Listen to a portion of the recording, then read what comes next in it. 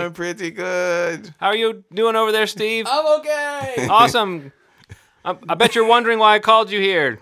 I don't know why we're yelling. Yeah, me either. The mic's right in front of our face. Yes. We're sitting at the same small table we always do. Oh, yeah. The same distance from one another. Nothing has changed at all. Episode 94. I was gonna see how long the went. So you're like, wait, is it 94? What? Wait, Nope. what guys? What? It was a power ballad structure, so I knew he wasn't going to leave us hanging for too long. Got it. The drums. Boom, boom, boom. 94! Yeah, episode 94 of Movie Schmoving. And it's actually fitting that we're singing at the beginning of this episode because this is actually one of the stranger topics that we've done.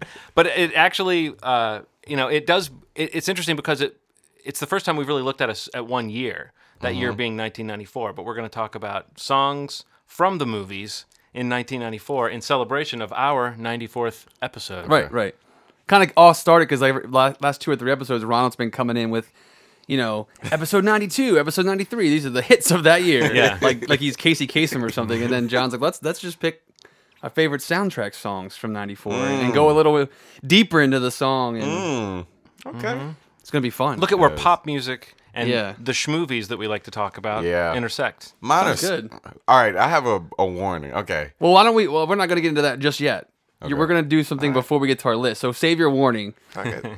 so that I can react negatively in a few minutes. Right. But you wanted to do a couple. You saw a few films over the past week. I saw 2 big films. One that John and I saw and loved, and we waited anxiously for you to see. Prisoners. Right. Good. Great colors, great sound. It was sad. It was a really sad, dark movie, but it was so good. Twists and turns all over the place. How do you feel about the last shot? With the way it ends. The way it ends. The way it ends, yeah. I thought when I first saw it, I was like, this is way too American of a ending, but it doesn't necessarily mean that the thing that you think is going to happen necessarily. You know what I mean? Like, I thought that was really cool. I mean, I like that it wasn't that it happened and then they didn't go into it any further. Well, they set you up to sort of be able to visualize what it was going to be like. Yeah. Like, there's a few statements made about what might happen that you sort of get a picture in your head of what the next step of the story is. But the movie, I think, wisely stopped short of dramatizing that. Yeah, Absolutely. And also, I think that's something that I actually made a note of this for a topic we might do at some point. But it's hard to talk about this topic without just ruining movies. But something about like best endings.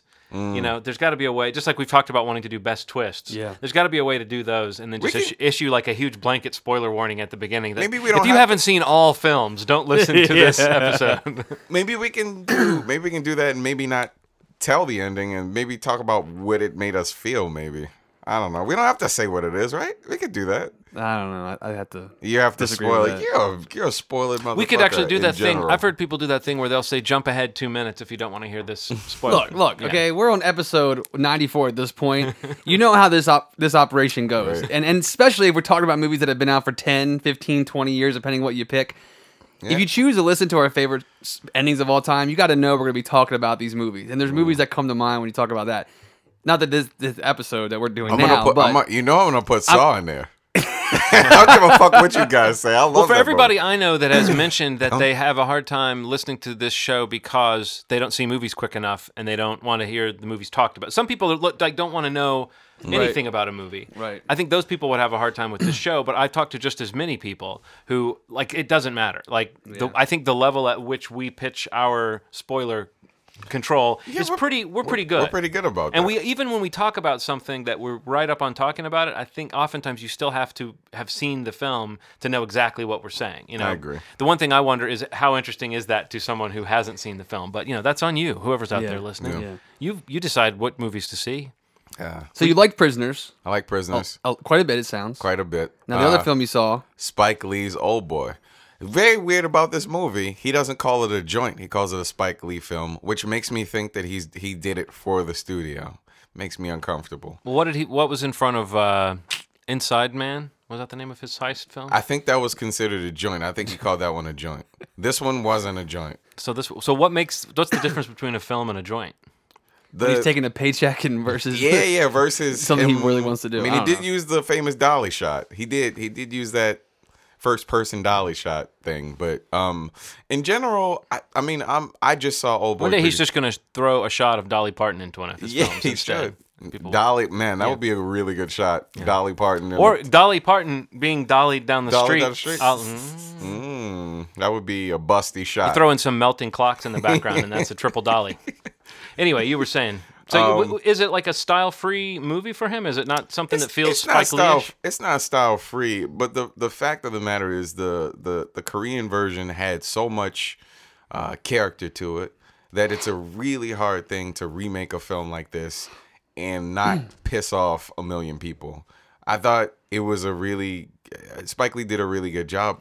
Some of the shortcomings kind of came from Josh Brolin, who was great, who was great in the movie. It's just that he didn't really express some of the torture that a man who stayed in a prison for 10 years or 15 years would have felt. He doesn't really convey that as well as the original. Does he seem too tough or too strong or something? Sort of. He doesn't seem as broken, and that's one of the things that comes out of it. The Korean version, the gentleman's a lot more broken about it. And, Josh Brolin is more of a dick. That's one of the things that he's more of a jock. Mm-hmm. And that's one of the things they kind of really convey in the movie. In general, I thought it was solid. I mean, it's not as bad as everybody keeps saying it is. I read a really good review of it on IGN way before it came out, and I thought I kind of shared the same sentiment. I don't really like remakes, and for an effort for a movie that, in a lot of people's eyes, is really flawless, the tone of this was a lot more serious in comparison, because I think that Old Boy was a little more silly, and this was silly, but it less silly. Why remake this movie? I mean, if you're Spike Lee, why remake Old Boy if you don't have a take on the material? I think American culture loves to destroy things, and that's one of the. I don't think a lot of foreign movies should be remade. I'm just not a big fan of it. But I mean, outside of your feelings about remakes, though, does this movie bring anything new to the table? Yeah, it does. It does. The whole reason behind why the guy captured him makes a lot more sense in this one. Okay. Whereas in the first one, it seemed very random, and it did have there was a reason, but this one makes more sense. Another thing that was weird too was the villain, who was played by Charlton Copley. So he was. Do you realize that, Steve, we just act as Ronald's brain at times? What Ronald did is he put his hand on his head and kind of grimaced, and then Steve and I in unison in stereo said, Charlton Copley. He wasn't as strong as the Korean villain. Does that mean he controls us, Steve? Maybe. Samuel L. Jackson, very good. Mm-hmm. Elizabeth Olsen, also very good. Same twist at the end if you've seen it. Yeah. So it's a gross movie. That's the one thing that's still the same, except there's a lot more gore. So more gore than the original. More gore. I've read that a couple places, oddly, which surprised me. Yeah. And the thing about the Korean one was where the screen would where the camera would kind of turn. Yeah. Mm-hmm. It doesn't turn, and you're seeing a lot of stabbings and heads being dismantled and hammerings. And so I don't know. Overall, I thought it was pretty solid. I don't know a lot of Spike Lee fans that seem to be that aware of this film. I don't know. I haven't talked to that many people that seem aware of this movie at all. Yeah. So, what is the point of this remake? I really think that.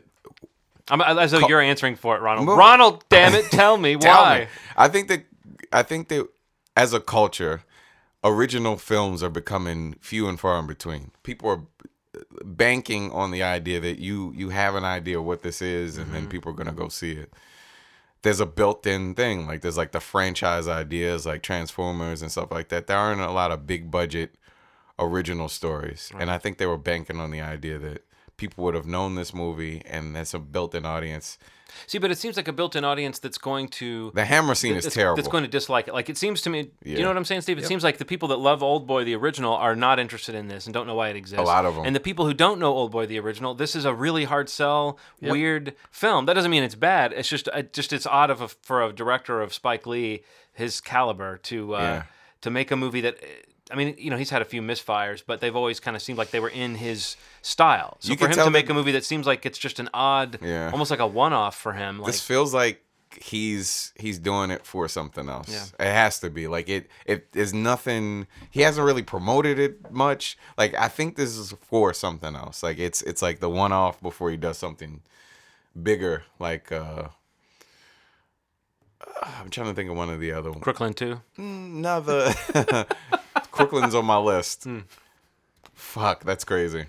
Crooklyn's on my list. Wow. That's strange. Crooklyn's never come up before. The Miracle of St. Anna. Ah. One of those, like one of the bigger projects that kind of close to him that, That he needs some money to pull off. needs some money to pull off. So I would suggest seeing it. You're gonna hate No, you're gonna I'm hate the curious. hammer scene. If you've seen the original one, you're gonna hate the hammer fight scene. It's done shittily. Like I don't know. They should have gotten somebody that was Well, like see, a to fight. me, I thought that was when we were going to get the dolly shot. I thought we were going to get the hammers, because the hammer scene is like the side. It's like Yeah, anyone who so hasn't long. seen it, there's a scene down a hallway where a character is fighting his way through a bunch of henchmen with a hammer, essentially. And it's you're basically tracking him down the hall. It's a long shot that just follows as though one of the walls of the hallway is gone and the camera is just tracking down that long hallway. That's so tailor-made for Spike Lee to say, all right, we're going to do that same thing, but it's going to be the Spike. I mean, it would have been maybe one of the few times where that dolly shot would have seemed like motivated and kind of a cool thing. Oh, it's so in the shittily back done. of my mind, I just thought surely that was going to be it. It was shittily done. all Yeah, right. So But still see it. still see it. Check it out. Yeah. Did you see the original Old Boy, Steve? Yeah, I love it. Yeah, it's great. It's great. Yeah. All right, so we have a couple quick news items we wanted to talk about real briefly. Yeah. One being the passing of Paul Walker, Yes. which is really sad. And I was like, it was one of those weird things. Like when I saw it Saturday, come across all this social media that we belong to, it's like people were saying it was false, and then, it was weird to me how long it took for something to actually like confirm it. Which, sadly, it was true. And, it's really a horrible thing to hear. Only 40 years old, just turned 40, has a 15-year-old daughter. Yeah. In the middle of a film that a lot of people are looking forward to, a huge franchise. Which it's not interesting, but it's really impressive in my opinion that right off the bat, like Universal has come out and said like basically this movie's stopping. Yeah. I think that's an Oh, awesome wow. move. Yeah, have you not seen that? No. So basically, they've No, said no. like as of right now, it's indefinitely being put on productions like stopped until we can be there for his family, for the whole Fast and the Furious family. Like that's what they keep referring to. Like everybody. I mean, they were literally on a break, like a holiday break from production. They were getting Yeah. ready to go and pick up shooting after exactly Thanksgiving. after that weekend. Yeah. So So I mean, it was like, it was a break from work. They were supposed to come back to work. Everyone was. I mean, I guess I'm just saying that to indicate just how fully involved these people were with him and how much he was a part of their lives and vice versa. Especially this crew that has made so many films over the last together, few yeah. years. Yeah. it's really sad, and I mean he's not like I guess a huge movie star. I mean he is, but he's not like the big name like that a lot of people. Yeah. I guess might. He's kind of been he's one of those people that's almost could have become a punching bag because of the pretty boy factor. But I think there was always something different about him, even as someone who honestly I can't think if I've seen him in a movie.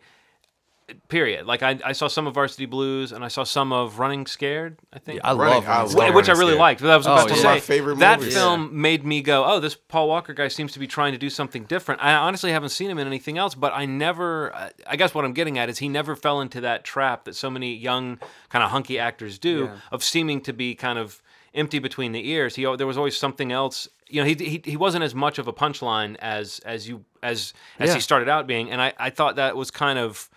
It's kind of interesting to see that, like, maybe he's not the star of those films, but surely he was a factor and in why people love those movies. Totally. I mean, He's kind of the heart of it. Like he was. I agree. I was the going heart to of the say movie. that he is kind of the heart of the movie. I think. Yeah. Like I think where Vin Diesel's character is more like maybe the soul and like the brawn or whatever. But yeah, Brian, the character Brian, and there's. I mean, and I'm just like Ron. I like the movies a lot, and just oddly enough, I've grown to like them more as more have come out, which is like never happens in sequels and franchises.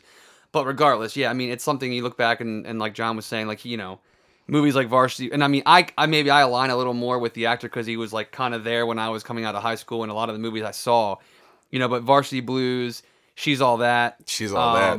Into the Blue. Right? Skulls, Into the Blue, Joyride, which is a great little revenge horror road trip thriller with Steve Zahn and Lily Sobieski. Oh, I've seen that. Yeah, and Paul Walker's in that. But I mean, I've always thought he was a solid guy and a solid actor. I've never really disliked him, and it's really sad to see somebody that young pass away. Yeah. But I just want to really kind of, not that they listen to us, but I think it's really impressive that right away the studio was like, this movie doesn't matter, right? I mean, obviously it matters, but they basically have said, right now this movie stopped. Well, a tentpole movie of next year for them. Yeah, July, big summer release, guaranteed huge blockbuster worldwide hit. What they've said, what I read was that they're going to go. They're kind of recalibrating. They intend to use what are we the gonna footage do? they've shot with him. They don't want to. Well, there's been some reports from some different websites. Like I was reading on the Wrap online today that there's been a report that there's even. I mean, again, these are reports that there's been discussion of possibly even scrapping the film and letting his character's end be at the end of Fast and Furious 6. Oh, because wow. there is closure at the end of that film for that character. Yeah. Whether that happens, I don't know. But I just wanted to kind of give kudos, like to say, we're not going to keep going. And obviously they're going to stop and recalibrate. But to say something like indefinitely for a movie that's supposed to come out in 7 months, Right. A $200 million budgeted film, that's pretty That incredible. was, again, just based on the performance of the last few and the increasing box office, actually, of Yeah. the last few. And really, you were saying you've started to like them more. That Absolutely. seems to have been the general consensus, is that when those movies locked in on what they were and how to make that, how to amp that up and kind deliver. of just roll around in that mud of like over-the-top action. Yeah. Those movies, I mean, there's a lot of serious critics who have warmed up to those films. The last So- few films have all been fresh on Rotten done well. Tomatoes. So which in is that ridiculous, sense, but this great. movie, was primed to be. Yeah, it does say a lot that the studio is willing to kind of temporarily shelve it. I can't help but wonder, does that mean it's going to get pushed back to the summer of 2015? Yeah, it'll join that fertile ground. Yeah. Where everything's But coming out. yeah, it's sad stuff. But Yeah, and by the way, the first Fast and Furious joke that I read about Paul Walker dying in a car crash wasn't funny. The 5th definitely wasn't funny, and like the 20th was really lame. So Yeah. all you out there on Facebook, it was the first thought everybody had, Yeah. and anyone with any kind of taste decided they were going to drop that idea because there's nothing, there's nothing like humorously ironic about. I mean, it's like Yeah, it's like it's not really you aren't reaching. Like it's like a super obvious stupid joke, and I'm friends with a bunch of comedians that told a bunch of shitty jokes. None of them were funny, man. Yeah. None of them were funny. So yeah. I think there's that weird rush to like say something snarky nowadays that people don't. you gotta crack it first. Yeah, people kind of trip over that whole idea of human decency. Somebody did say "Rest in peace, Riddick," which I thought was really funny. That's kind of funny, but that's funny in that weird sort of. I could see like That was funny Anthony to me. Jeselnik or someone like that Yeah, getting away with yeah. that, or Rob Delaney, someone on their Twitter feed. But So yeah, it's also like fun. Just to before we leave the subject, I always think it's funny that people feel the need to like they'll want to say, well, that's sad. But they also have to say, I never liked any of his films, and I thought he sucked, but I think hate that's that. sad. What And it's is- always like, what why is that don't you about- just keep your mouth shut to begin with? Why don't you just say it's sad? Yeah, If or you just wanna, don't if say you want to anything. express emotion, say it's sad. Yeah. Don't Yeah. say. I mean, you basically negate even showing human emotion by like. But importantly, I didn't like the dude. It's like no. I mean, I don't know. people are. It's douchey. sad. It's period. It's sad. Yeah. It's sad to see somebody that young pass away, and And did you see a picture of the wreck? It there's looks video online. It's just the front of the insane car. how much just the wreckage. Have you seen the video? Yeah. I haven't of the There's the security camera footage from the factory that Oh, no, I haven't happened. seen that. Oh man, You don't actually see it, but you see the explosion. yeah. It's horrible. They burned it's alive, sad. which is It's- crazy. it's- well, when I horrible. heard that like they actually had to it was dental records was how they that's they brutal. identified Oh, him. Like God. that fact right there just made my stomach drop. Yeah. The footage of Tyrese at the crash site was really sad too. Yeah, who shoots that kind of thing? that bothers A lot me of so people much. shot it. There were like 20 people around with cameras in his face as he was sobbing. It's just a. I mean, Yes. kudos to him again. I mean, I saw videos of like Vin Diesel going by and talking to people and thanking people for coming. Which, these are like huge stars. That just like the Tyrese one, he just like rolled up in his car Yeah. and just He was there like- was no entourage with him. He Yeah. just stopped, which I think is awesome. And it's just really sad. It's like it's sad, but it's really impressive. I know I keep saying the word impressive, like with the studio, but you always see like these celebrities like gather around one another when there's a passing in the Hollywood scene, and like there's always kind words to be said about a lot of people, and most of them are probably true. But I feel like just seeing like this sense of family that I think is really kind of outpoured from this Fast and the Furious world, which you know, like John, it's something. It's a movie that's embraced what it is and it has fun. But like this is like life to people, and it really is an extended family. And for some of these people, it's their 5th or 6th movie together in the last decade that they've done with this.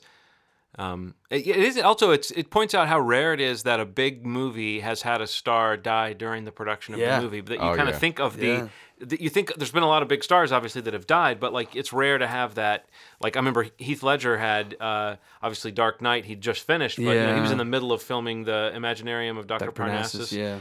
And they found a creative way around that. They decided to use the footage. I would be interested to see if they decide to use some of the footage they shot with them. I didn't know anything about the storyline, so if you say they left him at a good spot at the end of the 6th movie, maybe they want to leave it there. Again, it's a rumor, but it does make...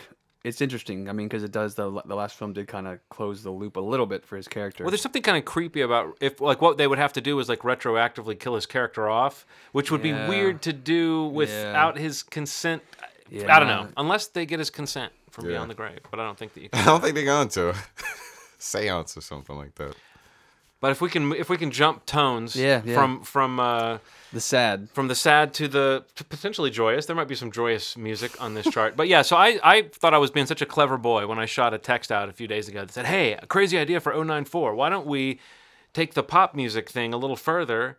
This music charts thing we've been doing. Let's just talk about soundtrack hits from that year." Because I just thought surely I was going to look and see all the movies that came out that year and find all these wacky pop songs that we all remember in a kind of cringing way from that era. And there weren't a lot. And I realized, and we were talking about this a little bit before we started recording, that really the golden age for like pop songs in soundtracks, like "You're the Best Around" and that kind of thing. That was the 80s. You could probably pick almost any year in the mid 80s, and there would be a ton of films where we would all remember those silly songs and the montages they were used to, you know, used for in the films. But in the 90s, it becomes a little bit harder. The soundtrack idea shifts a little bit, and also I find, and this might be why it was easy for Steve and not so easy for me, is that I think that I don't have as much affection for the pop of that era as I probably would if I was a little bit younger when a lot of those radio songs were coming out, because I know you do have a lot of affection for that kind of early alternative stuff.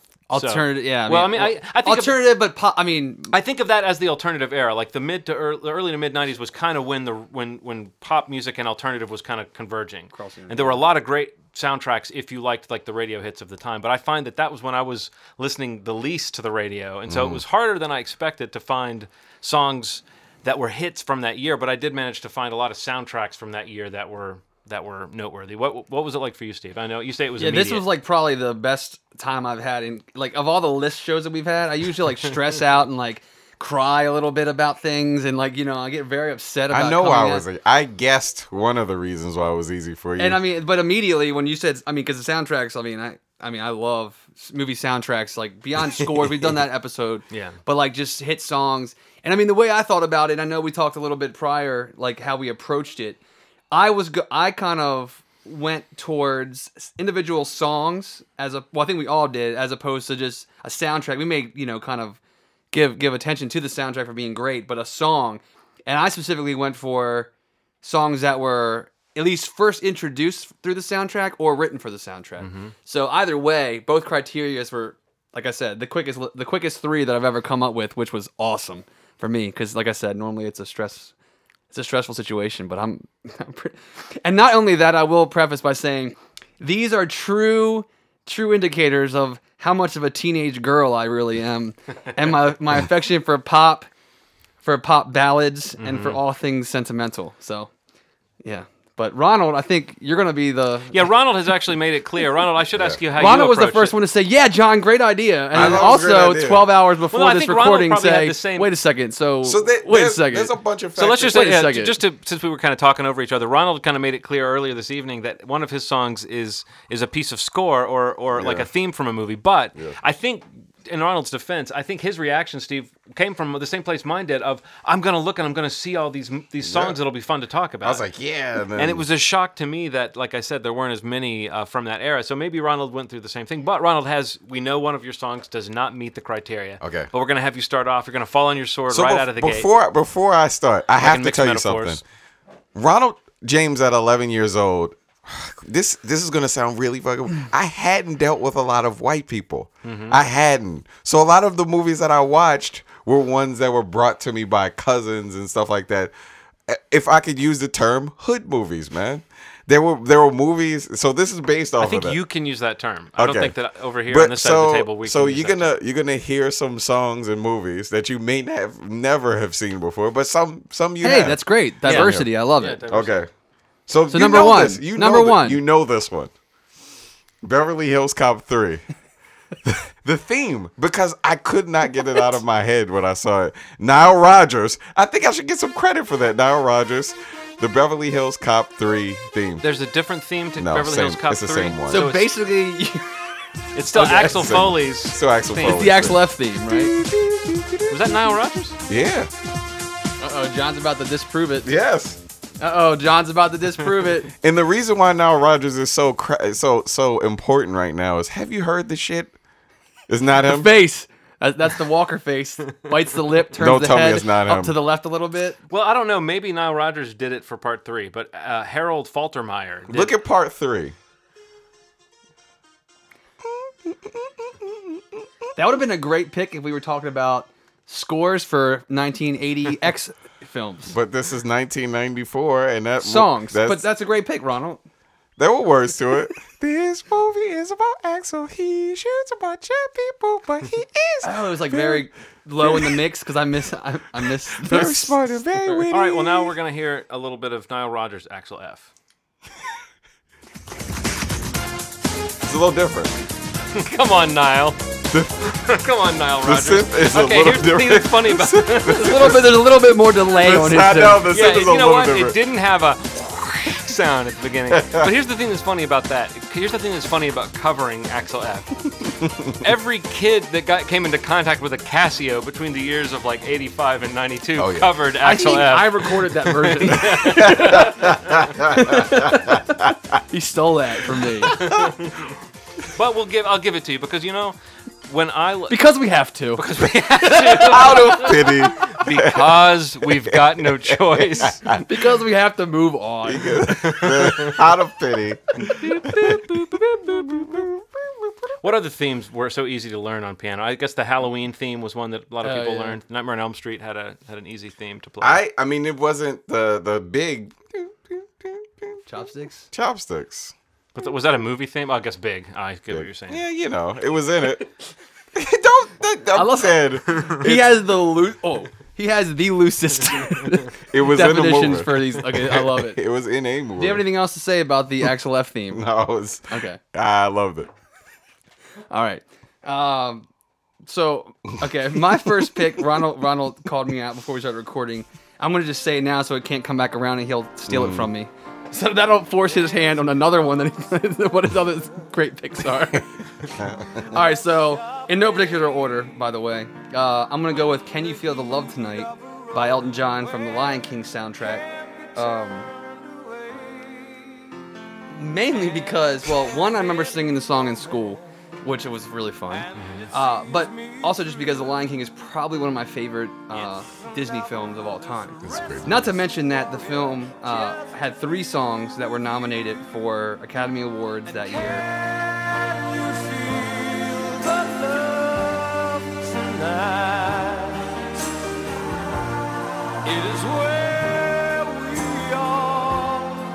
It's a great ballad, great Disney song. But what's really interesting about it is like this film kind of was coming towards the end of the Disney Renaissance, post Alan Menken and Howard Ashman. I think Howard Ashman. Yeah, you can look that up for me, John. But I mean, Elton John, Tim Rice. This is kind of a different thing with a lot of their musicals that they had. Menken and We've got to confirm on Ashman. Menken and Ashman. A different singer-songwriter combination. And I mean, not only was it wildly successful, but 3 songs from the soundtrack getting nominated for Academy Awards with Can You Feel the Love Tonight. It was a #1 hit on the U.S. On the Billboard Adult Contemporary charts, #3 on the mainstream, and #4 on the Hot 100, which is huge for soundtrack. Oddly enough, though, when I looked up the certifications, the RIAA certifications, it only was it was only certified for like 500,000 copies, Really? which is weird to me. Like doesn't make sense. I don't know if that's just the single from the chart that I was looking at or the soundtrack. Yeah. I'm assuming the single because the soundtrack had to sell more than That's a good than point. gold. Like that's nothing, Yeah. especially for that time when discs were selling. Right, when people actually You bought albums. bought albums. I just remember that sequence in the film being, you know, like they're making some serious bedroom eyes at each other while they're like rolling around in the grass. That's some pretty hot shit for a Disney film of the Yeah, time. it was. It's a great movie. Yeah, but that's it right there. That's it Can you right feel there? it? I mean, I got Can nothing you else to feel- say. Cool. Quick question: can you feel the love tonight? Always. Always. I knew that about you. I never doubted you for a second. I don't know whether to go with the song that from the movie that I like the lead. Like, you know, one of the musical moments. The way I arrived at this list was to come at like what moments that I remembered without having to really drag myself through it too much. Once I saw what movies had come out in '94, I tried to think of movies that had a moment that stood out to me where the music really made the moment. So that's kind of why this moment is on this list. And otherwise, I don't know that I would ever have a reason to talk about this film, or if I would ever have a reason to talk about this song. But if you were to ask someone what is the best use of the 70s soft rock hit Afternoon Delight in a film, they might say Anchorman. Right. But they'd be forgetting PCU from 1994, Wow. which has a scene where... Wait, so is this the one that you like the most, or like the movie? This is a movie that I don't know that I would ever mention, I would ever single out for a list, except for this topic. Unless or we were best gonna, film where Jeremy Piven actually had hair. Right, exactly. Yeah. If we were going to do that, if we were going to say best film where Jeremy Piven, it's just hard to tell whether it's a toupee or it's Right, real exactly. hair. Top of then the list. This might make the list. But in this film, he plays, I believe his character's name is Draws, which is that kind of name you give that sort of character. How's all it you spelled? need to know. D-R-O-Z? D-R-O-Z. There's a wrestler named Draws. But, that was but named there's a after scene this. where Draws and his pals are trying to. I think they're just trying to. They're trying to buy time so that they can get like beer for their keg party or something. But there's some reason why they have locked a bunch of the snobby kids from the school. Like there's an alumni fundraiser going on, and I believe that the dean is there, and the young Republican contingent from the school, which is represented by David Spade in an actual pretty funny performance in that film. They get locked into this fundraiser, and what Draws did, he didn't just lock them in, guys. This is like in that category of, you know, like the type of pranks people pull in Police Academy films and that sort of thing. They didn't just lock the people into a room.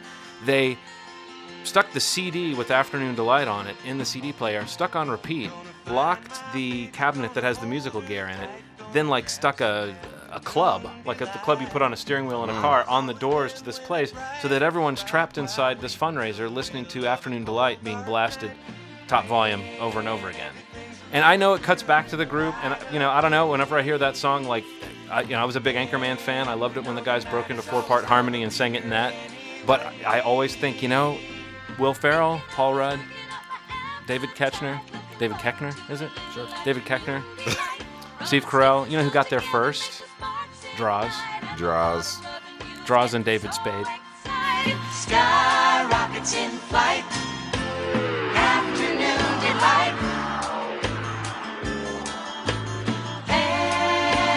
Afternoon delight. But the song is by the, I love the name of this group, the Starland Vocal Band. That is the kind of name that could only exist in the 70s. The song was actually a pretty big hit in 1976. It was a #1 song. I mean, it was, I don't know how long it stayed at the top of the Billboard Hot 100, but it was a #1 song in 1976. And what's interesting is that the guy who wrote the song has said that he wanted to write a song that gave sort of a winking reference to sex. But, I mean, of course, I don't know, maybe that was just a more innocent time, but now when you hear it, that's all that anyone thinks of. Yeah. Maybe the phrase Afternoon Delight meant sex before that song. Maybe that song is the reason why people, you know, but for some reason you can't hear that song without thinking about catching a nooner. And also, oddly enough, this is a strange thing. In 2010, Billboard named it the 20th sexiest song of all time. That can't be true. Wow. When Prince has recorded at least 20 songs. All of them hyper sexy. Yeah. All of them sexier than Afternoon Delight. I guess it's my turn. So mine is from one of my favorite movies of all time, Crooklyn. So there's a scene where Isaiah Washington's character Vic, I do not like Isaiah Washington at all. Maybe based on his like anti homosexual rants that he's gone on several times, or just his behavior in general. He seems like a wired up guy, but he's kind of a similar character. And there is a person in the neighborhood named Tony Eyes, and he's kind of a stinky guy, has a lot of cats, and all the kids are messing with him in the neighborhood, and he finally kind of flips out because the kids are kind of driving him crazy. Vic comes up to him to defuse the situation, and he's trying to talk down Tony. Tony goes a little crazy, and Vic punches him in the face. So then, a couple hours later, the police pick Vic up, and he's a war vet. Vic is a war vet, wired, and he's like Tony's like the only white guy in the neighborhood, and they don't really say that this is one of the issues, but it is. And Jimi Hendrix, "Hey Joe" plays. And it's a really powerful moment. Hey Joe or Hey Joke? Hey Joe. Hey Joe. Did I say joke? Yeah. No, I did not. Yeah. I said Hey Joe. Hey Joke should be if you ever Hey do Joe. record an album with your stand-up material No, on it. I said Hey Joe. Hey Joke. Hey Joe. Yeah, it's a really powerful moment, and it's the first time I was introduced to Jimi Hendrix. Hey Joe, where you going with that gun of yours?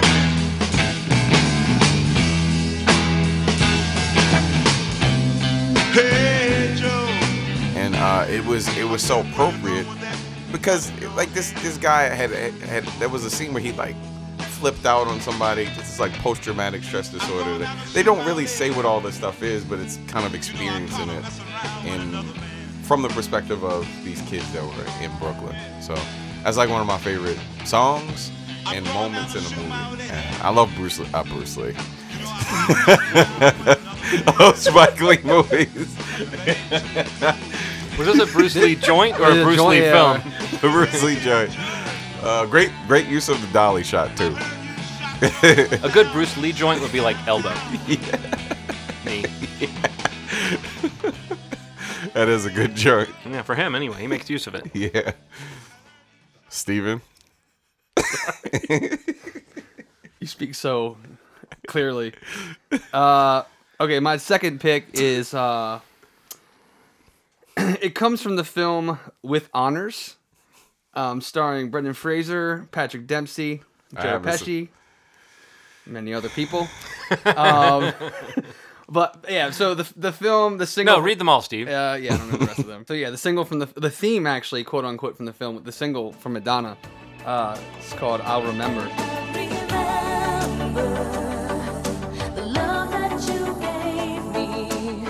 Now that I'm standing all on my own, I'll remember the way that you changed me. I'll remember. I actually really like the movie With Honors, but the song itself is just a nice ballad. It's kind of like nostalgia, you know, like looking back, it's, you know, about these college friends and this time they share, and it's kind of like got some synth in it, and I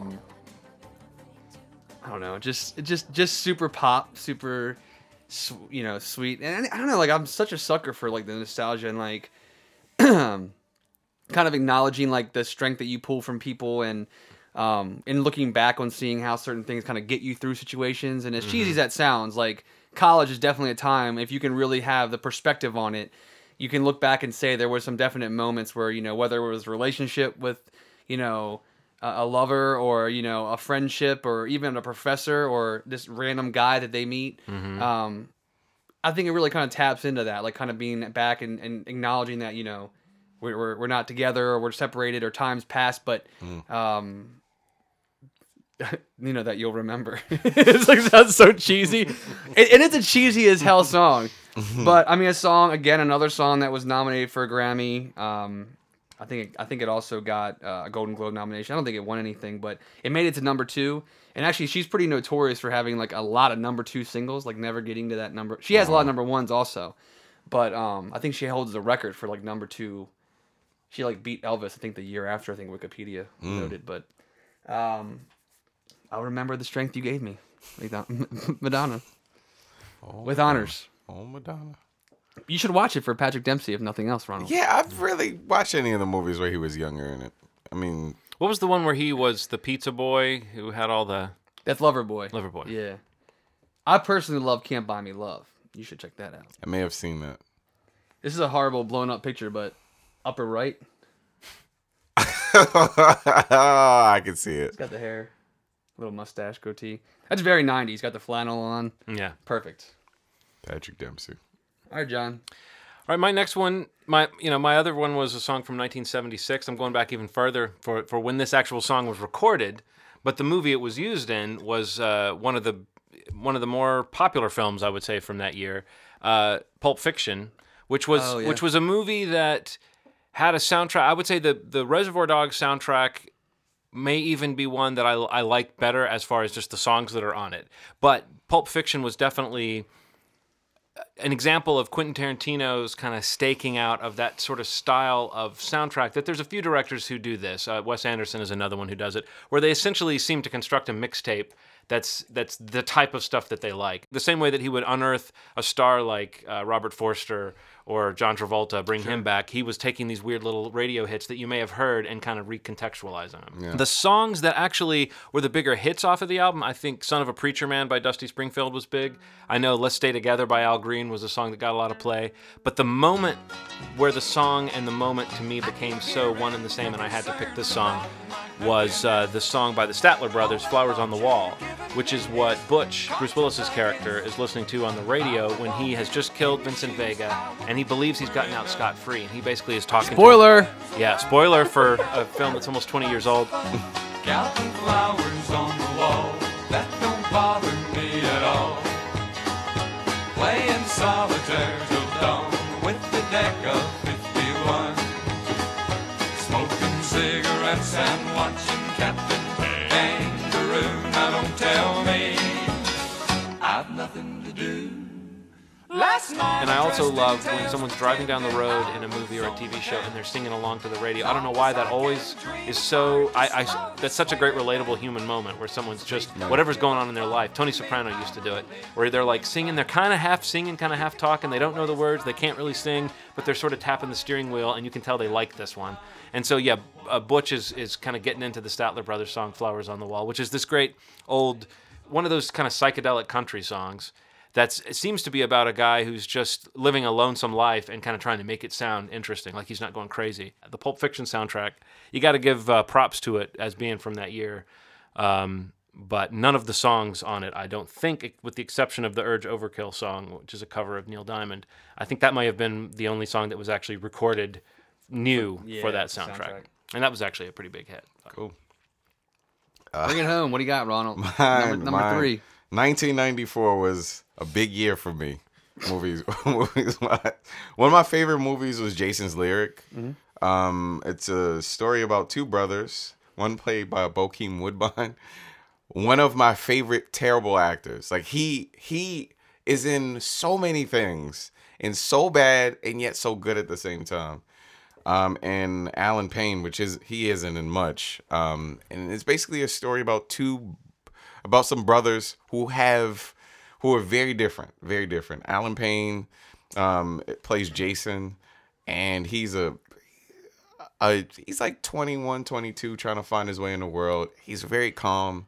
And then Bokeem's character, Joshua, is insane. He is insane. He's involved in gangs and all this stuff. And Jason meets Lyric, who's played by Jada Pinkett, and they fall in love. And I didn't know there was a character named Lyric in Jason's Lyric. Yeah. And Joshua's characters, his terrible life is kind of coming in the middle of Jason kind of becoming the best version of himself because he meets Lyric. And I always thought it was a really cool story because it reminded me of just growing up and being around a group of people that you used to know that you don't really want to be around so much, and kind of moving towards adulthood.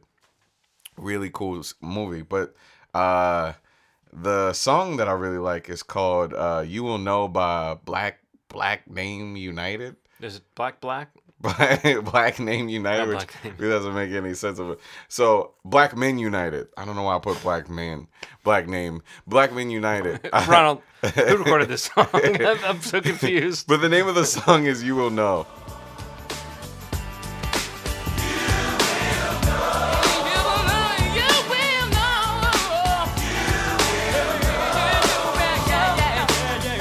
And I know you're crying, 'cause it's all in dismay.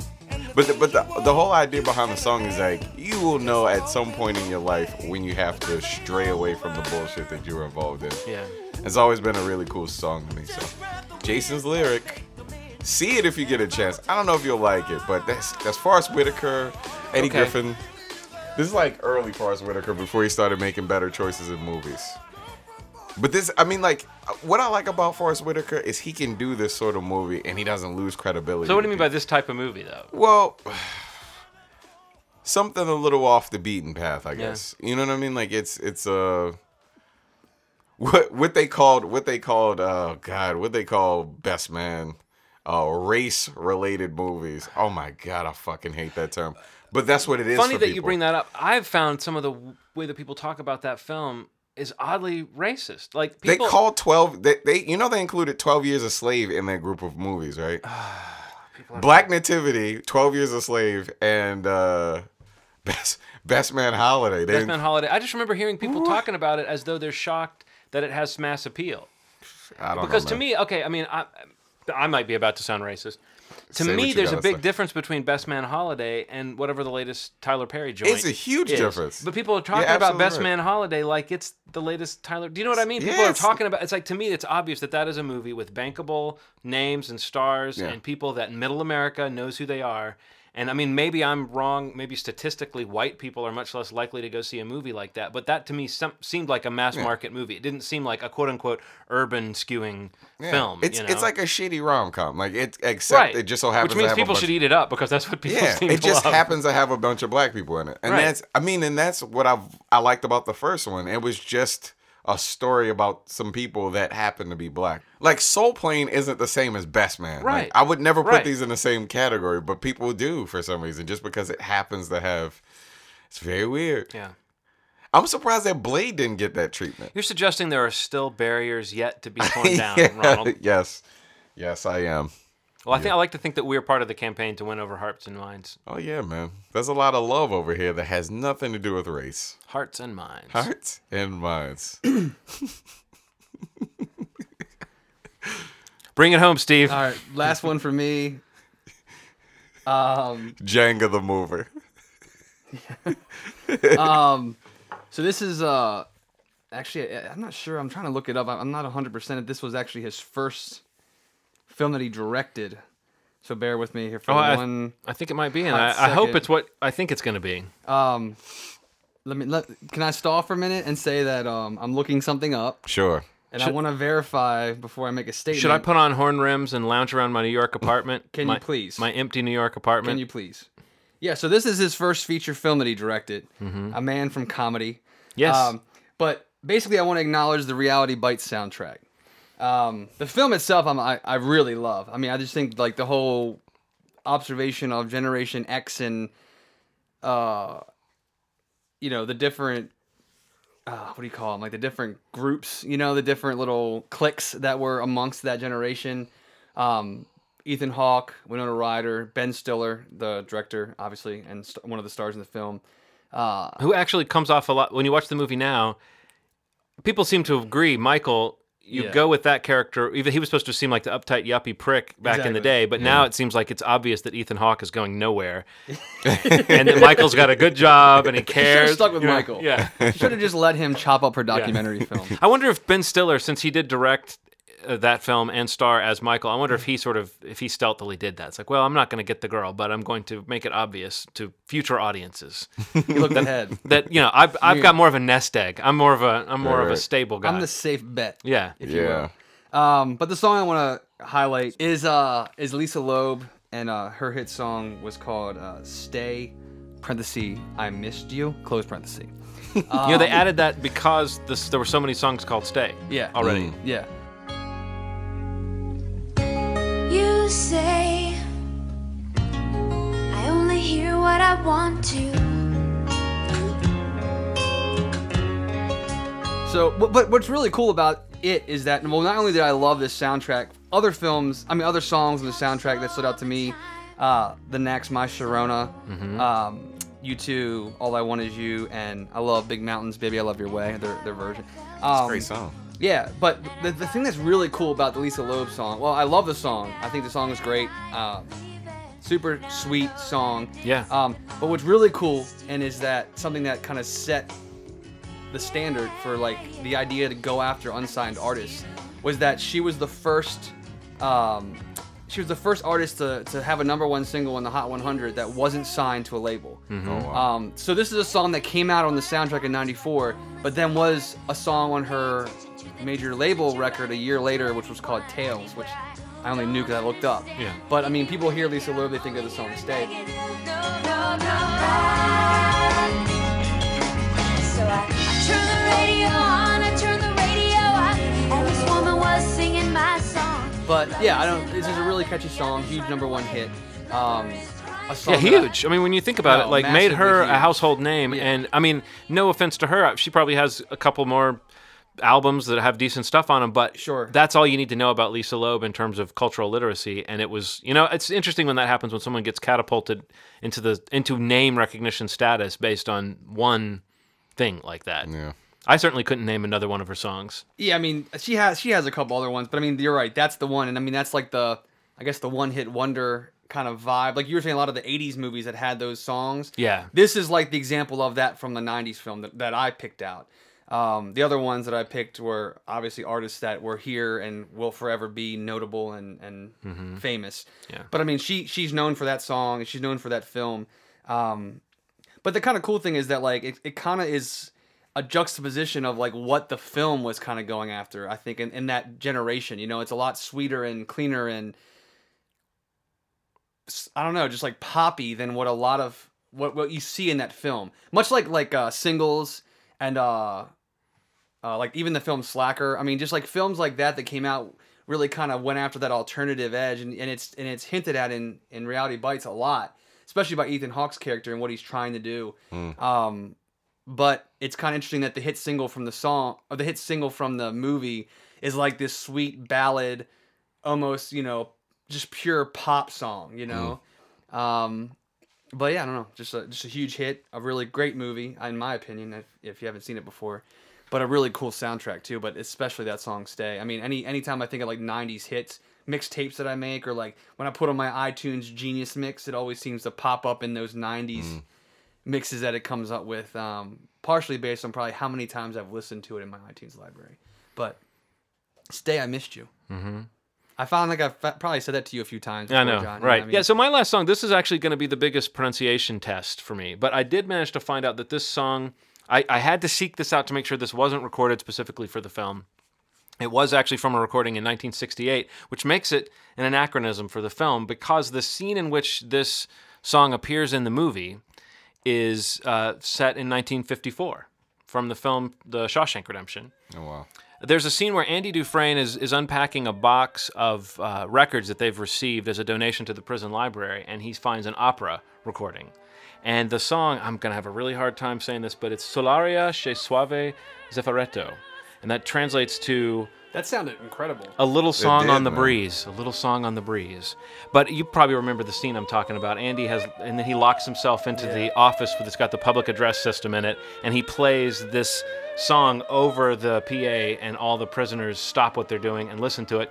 The moment when you isolate it from the film and look at it, because I did find it on YouTube, it's a little corny when it's isolated from the film, but in the context of the movie, we've seen so much horror being heaped upon these men, and we've been allowed to sort of sympathize with just the notion of whatever these guys did to get put in prison. It's a horrible place to be.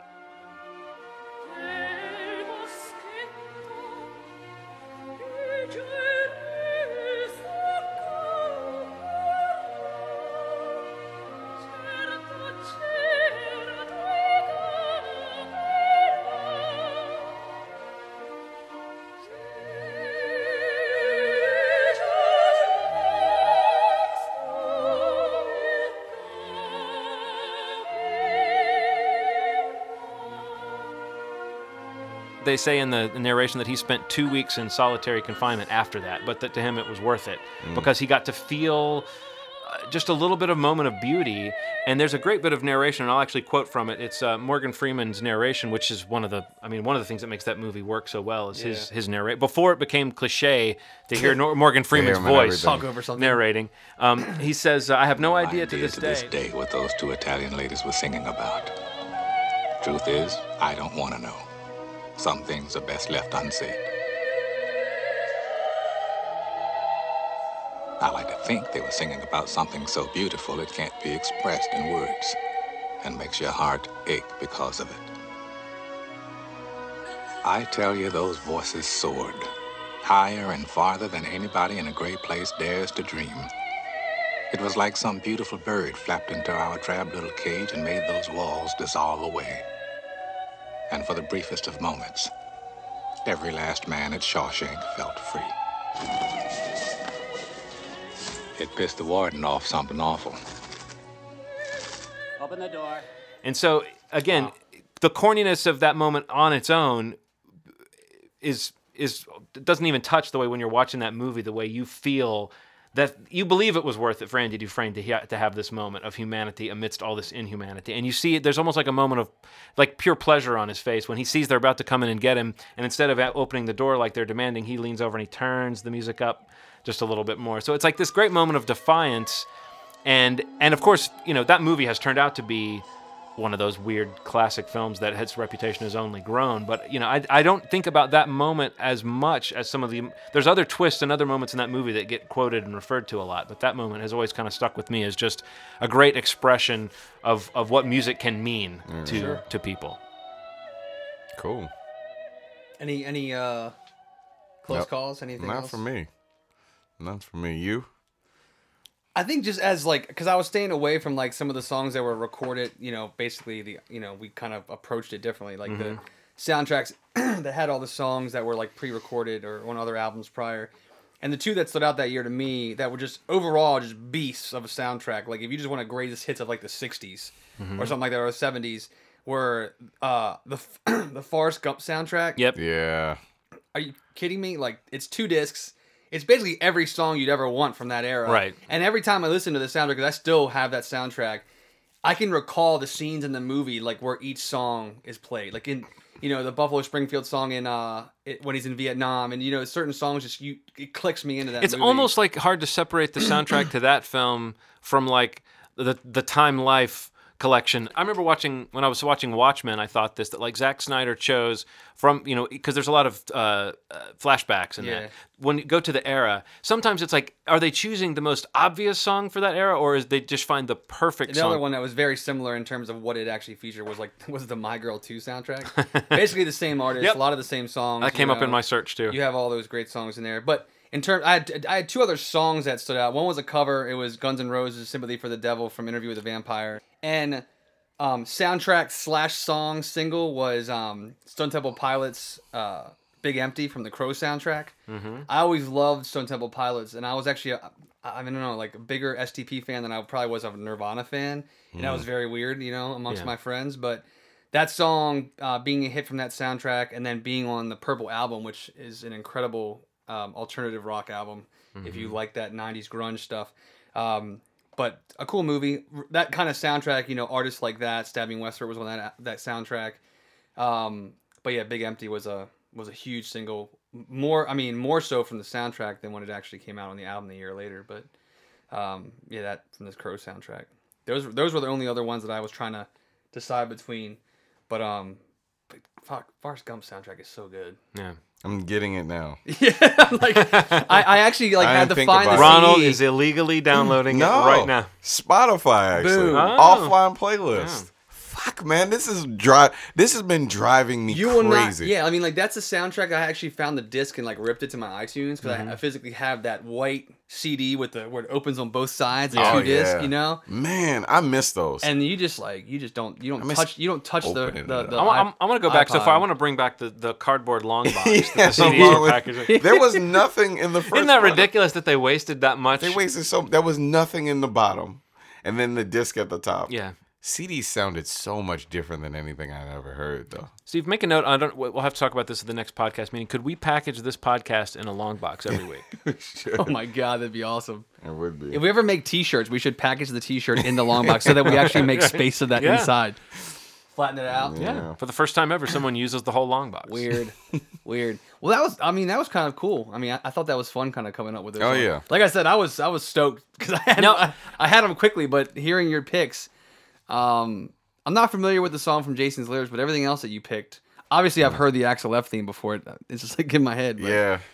But your picks, John, I definitely had those soundtracks on my list as like Yeah. those great soundtracks. Well, Pulp Fiction. Yeah.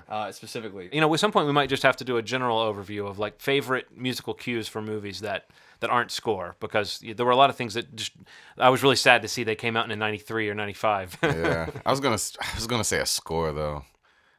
But What's a that's good not- score? Oblivion. But that came out this year. Was that this year?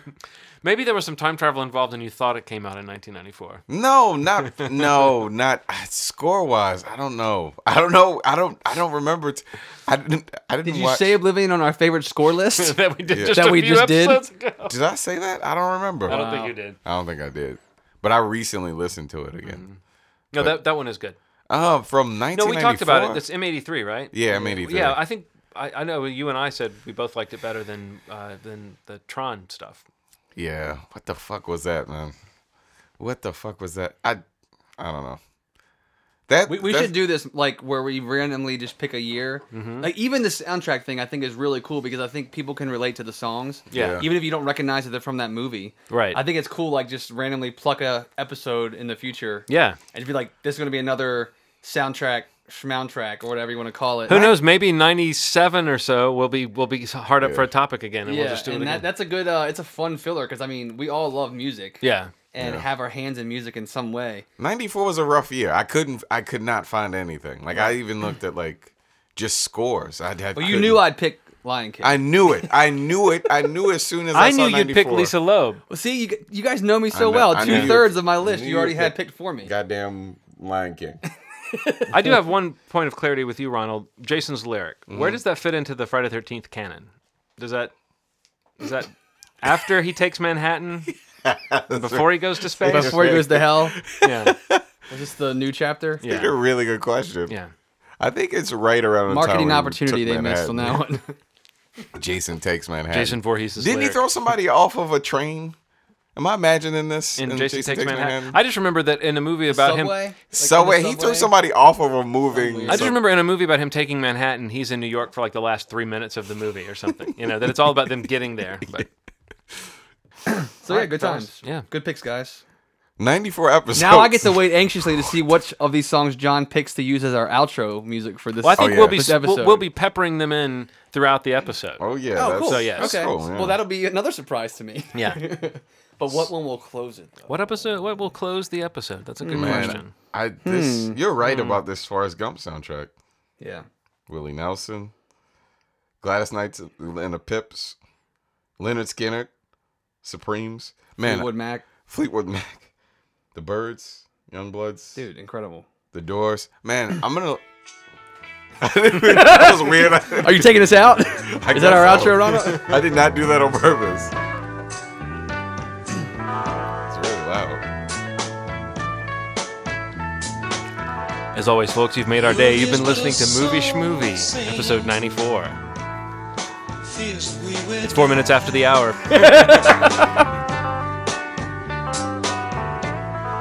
You can make the most Thank you guys for listening. I love that part. I gotta let this play out. Never mind. Keep listening.